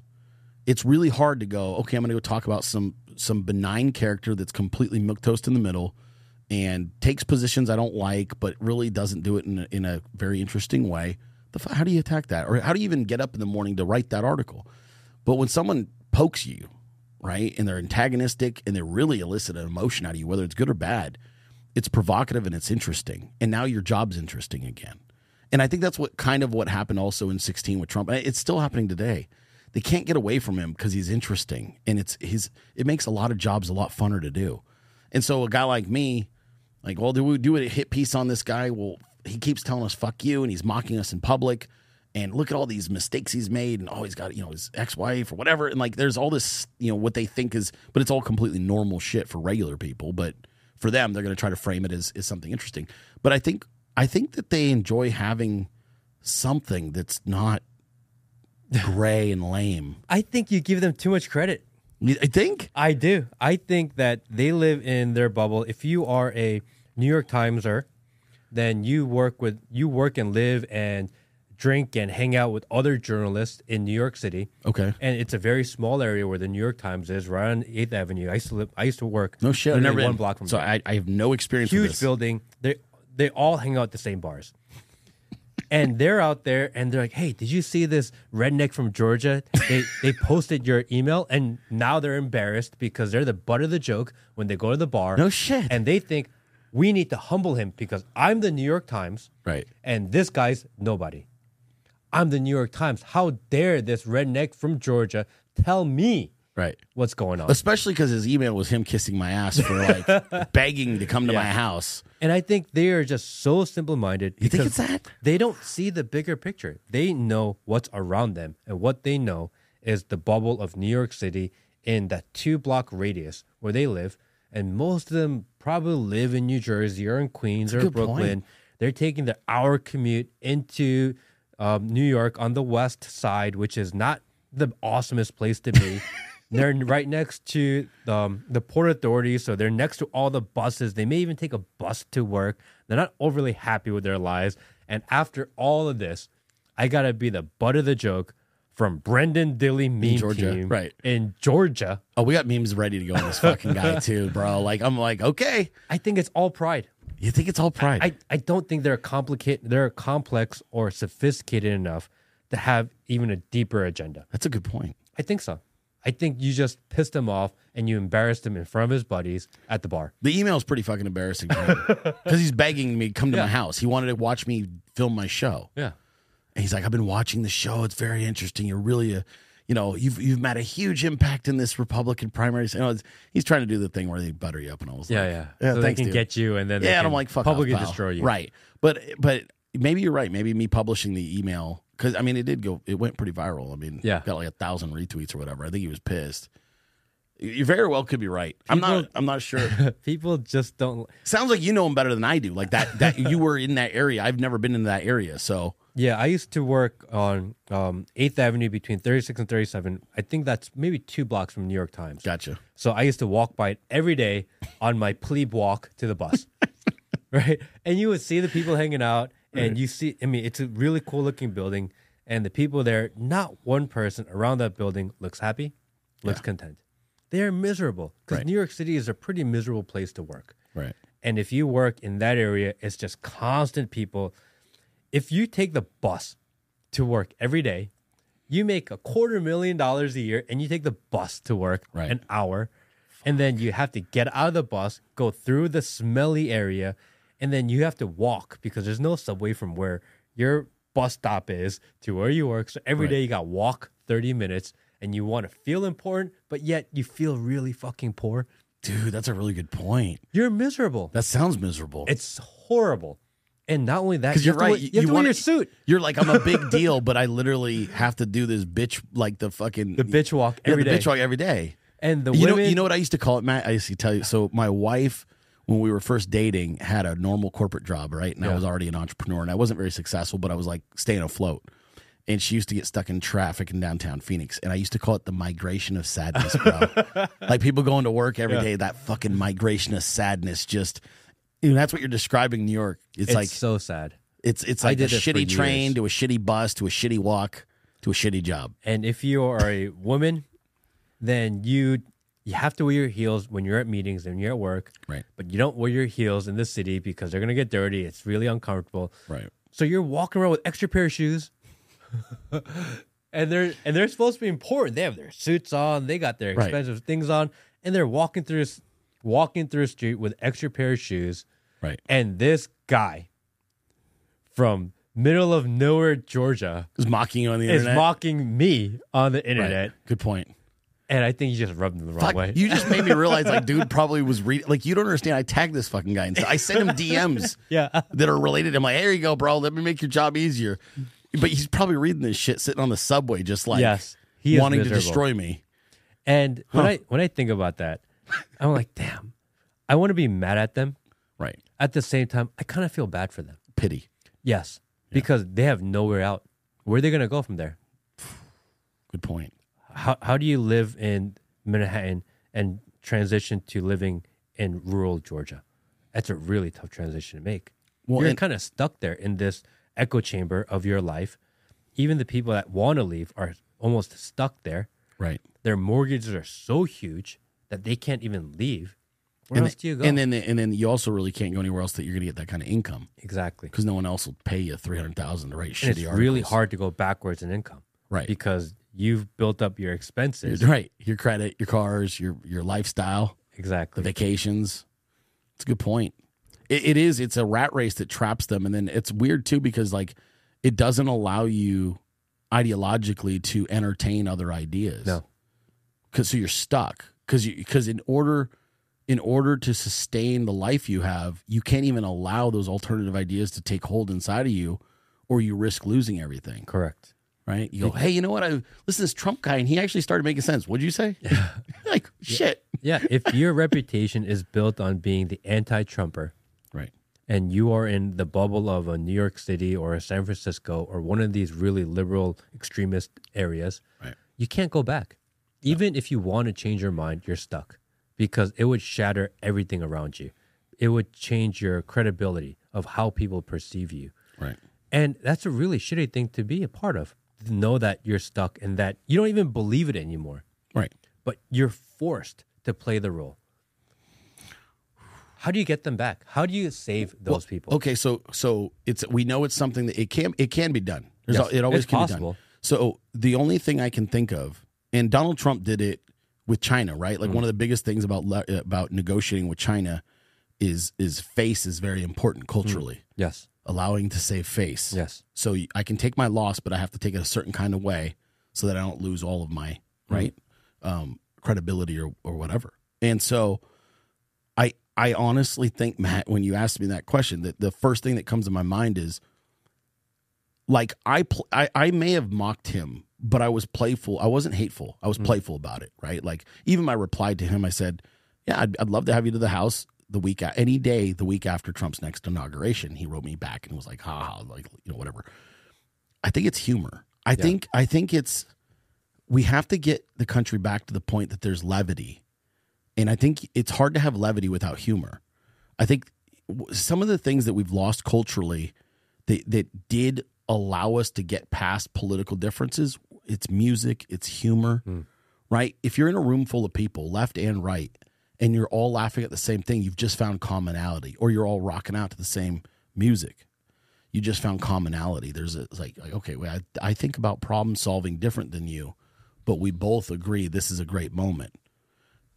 I think that you have to culturally take back the country, and I think the path back for some of these people is to, first we have to destroy the misrepresentation of both Trump and MAGA. Redneck from Georgia. Well, you saw my pictures I've been trying to post on. There's a reason for that.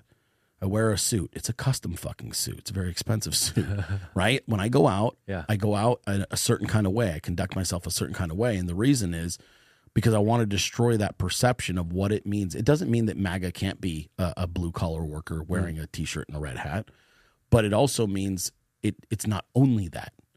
And I think that's the same thing with Donald Trump. He's obviously not a racist. I think a lot of people have abandoned that line of arguing by now. I think it's still there sometimes, but really, it's hard to argue against his policies and what it's done, especially the Fresh Start initiative that he did with the prison reform. Anytime I put up any sort of First Step Act, that's what it was, or video or anything about Trump, right? The first comment I always get is, Trump hates people like you. I get it all the time. Can I ask you a question though? Yeah. Like, so what platform? Like, just give me an example where every platform.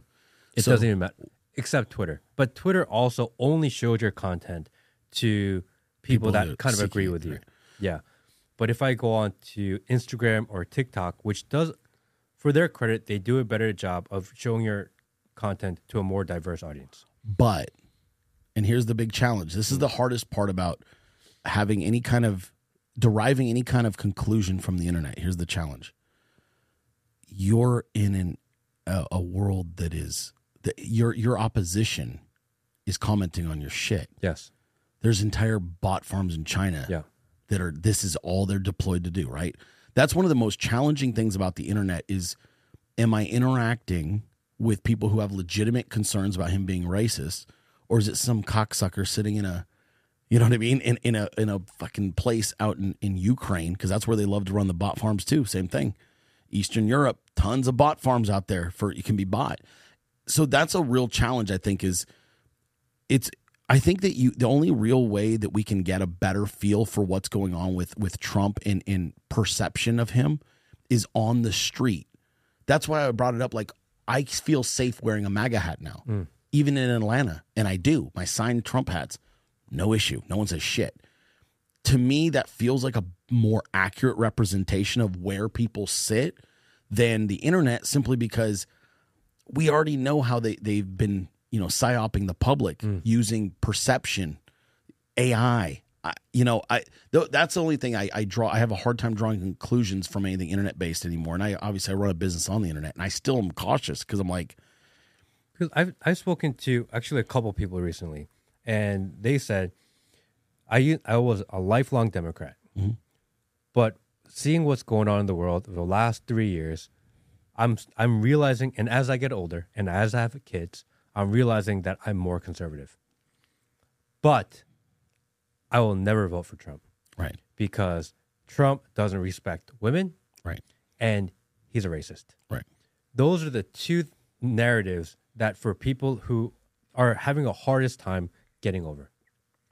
These are the two narratives that he has to figure out how to win, I believe. Well, he is, to his credit, he's trying. Well, I mean, when you've doubled your support among the black community already, you've added 15% on your support with Hispanics. The demographic you just mentioned, that's really where it screwed him in 2020, and they weren't banking on it. And the Democrats screwed this up royally with the crime.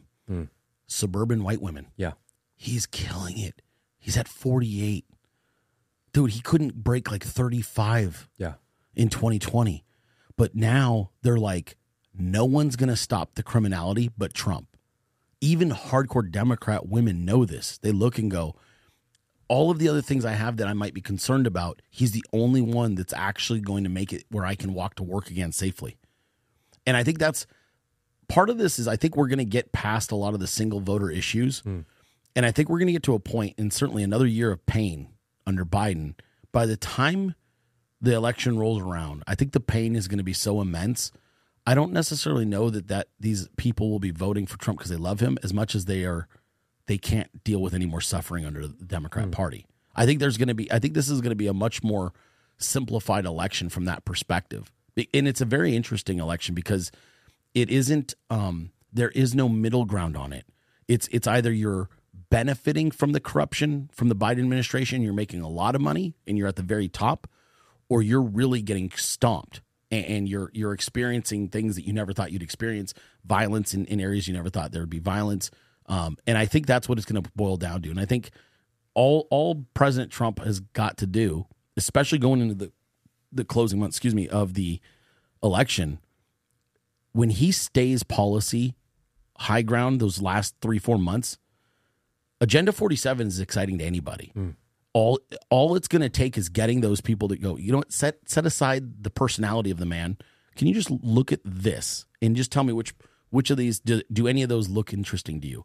You're going to have a very hard time having people give you negative feedback on Agenda 47. It's ambitious. It's forward thinking. I would dare call it progressive as a thinker and as an American. It's a way forward looking agenda. And I think that's the sales pitch eventually, is get away from the cult of personality, focus on and that's what we've been doing. The meme team's been memeing Agenda 47 videos for this very reason. It's like, the guy's going to deliver this for you. And I think that's attractive. And I think also he's not on Twitter, and I don't think it's necessarily a bad thing. I think it's, if you want to hear from him, you can be on True Social, but if you don't want to hear from him, you really aren't going to hear from him. So I think that's actually not necessarily a bad thing. I think you can't blame the mean tweets anymore. Right. Yeah. I think, the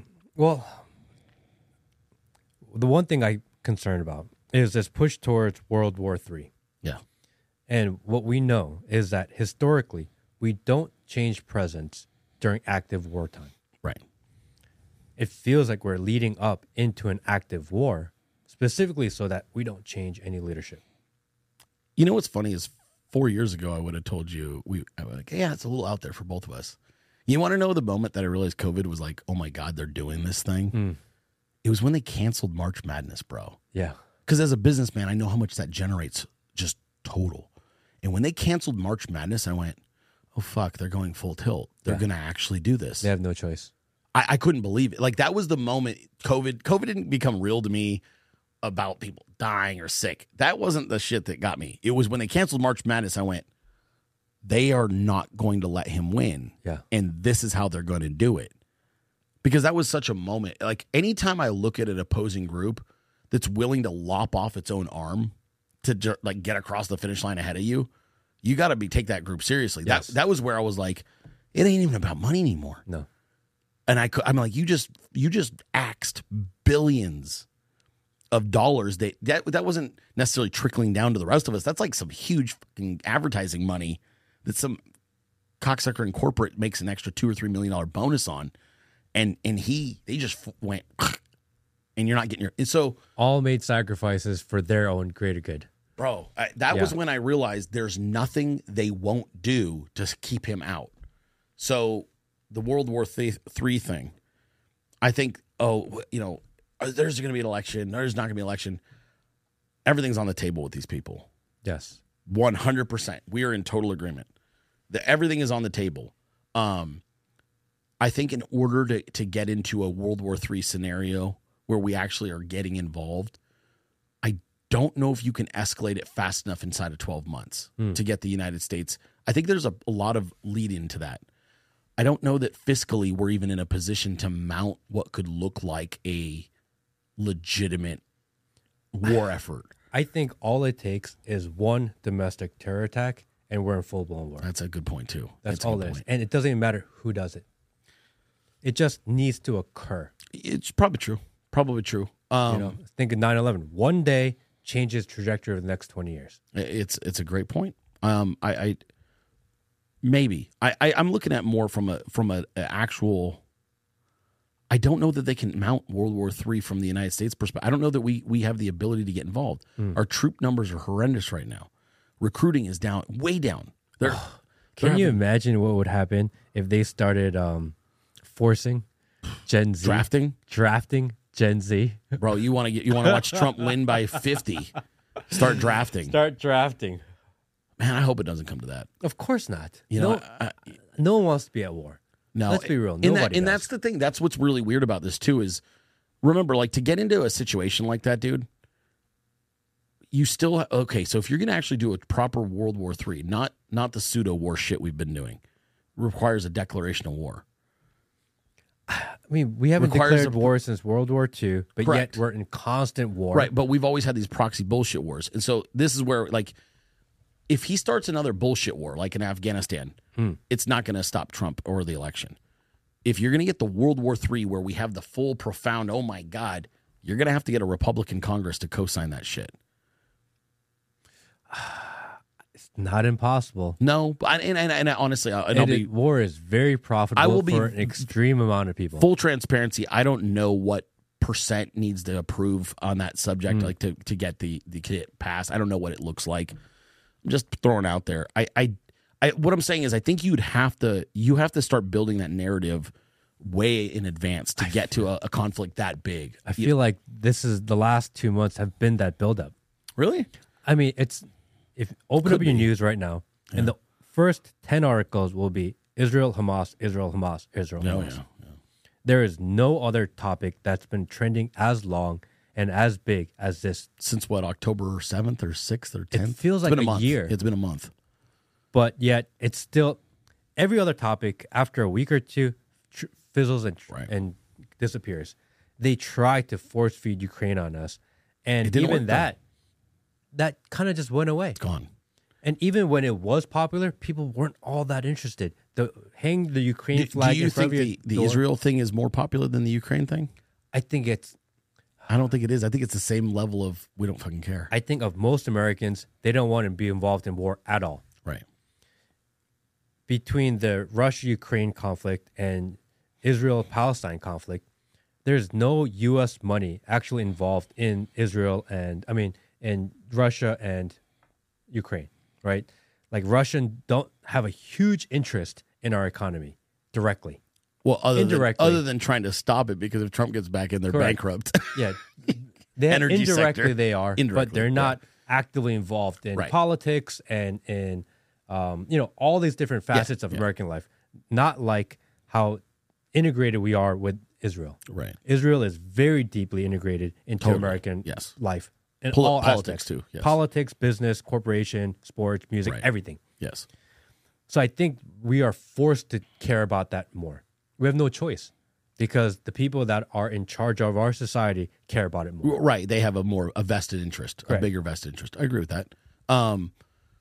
But again, we're trying to get into we're getting to a World War III scenario where they suspend elections. I don't even know if they have to suspend elections. People just, if we're an active war, American people, even if there was an election, people don't elect a new person because you don't disrupt what's currently going on. Maybe. I don't know. I guess we're making. I think historically that's the way it is. It is, but we're making a lot of assumptions because I don't think historically we've never had anybody like Joe. Correct. Like to where your normal person looks and goes, that guy is not fucking present. So I think we do have some outliers we have some definitely I think we can use historical reference, but we also have a lot of abnormalities that in this current climate that really kind of make it where you can't gauge it necessarily. Like I'm no fan of FDR, but from a competency standpoint versus Joe Biden, it's not close, right? And so you look at that and you go, okay, 3 terms, and but it's not that. That guy's like everyone universally agrees he's a fucking idiot. Yeah. And not only that, he's probably lost it, like dementia level. He's on a whole nother level. Could they do it? Yeah. I guess my approach, man, and my attitude about it is I don't deploy too much thought into it because it's one of those things that's so big. As far as I can tell, I either don't have the ability to affect any kind of change that would stop it, or if I was going to, it's just focused on the task at hand in almost, it's using the trick that we talked about with Trump is I'm not going to allocate energy to this bullshit. Meaning I'm not going to give your war effort raising, because the more attention we give into it, the more you're actually playing right into what they want, which is discussing it, debating it. Oh, should we get involved? And the more I think you go, I don't fucking care, it's not America, the more I think it kind of takes away power from them because they go, we can't get enough people to buy into this hysteria. And maybe it results in some kind of a terror attack or not. But for me, I look at that and I go, okay, it's outside of what I'm able to impact in just fundamentally, philosophically even. I just focus on what I know where I can affect change continuously, and I keep hammering that. And things that are outside of that, I don't really meander into because I'm like, what the fuck am I going to do with it anyway? Right? It's like, it's interesting, but it's also something where it's like one of those, I'll deal with it when I'll cross the bridge when it gets here. If that happens, then I'll deal with it. Until then. That's what they said about Trump in 2016. Right. Yeah, we'll deal with it when it gets here. We'll deal with it when it gets here. Then, oh, shit, he's here. Damn, he's here. Yeah, Orange man bad. I guess you hope, I live in a rural part of Georgia, up north, and you just look and you go, okay, I know my neighbors. I feel pretty confident in my community. I feel like we're not really a very interesting place to attack if you were going to target it. We'll fucking deal with the fallout, man. I don't know. I don't know what that looks like. Let's just hope they don't do it. The other thing is, too, man, I think there's a certain level of madness. I think it goes beyond politics.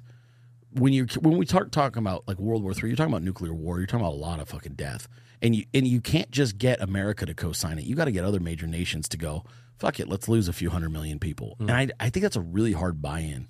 I think there's a lot of saber rattling, but I don't know that and the evidence doesn't suggest that that is really something that a lot of nations are keen on doing. I don't think World War III is a physical war.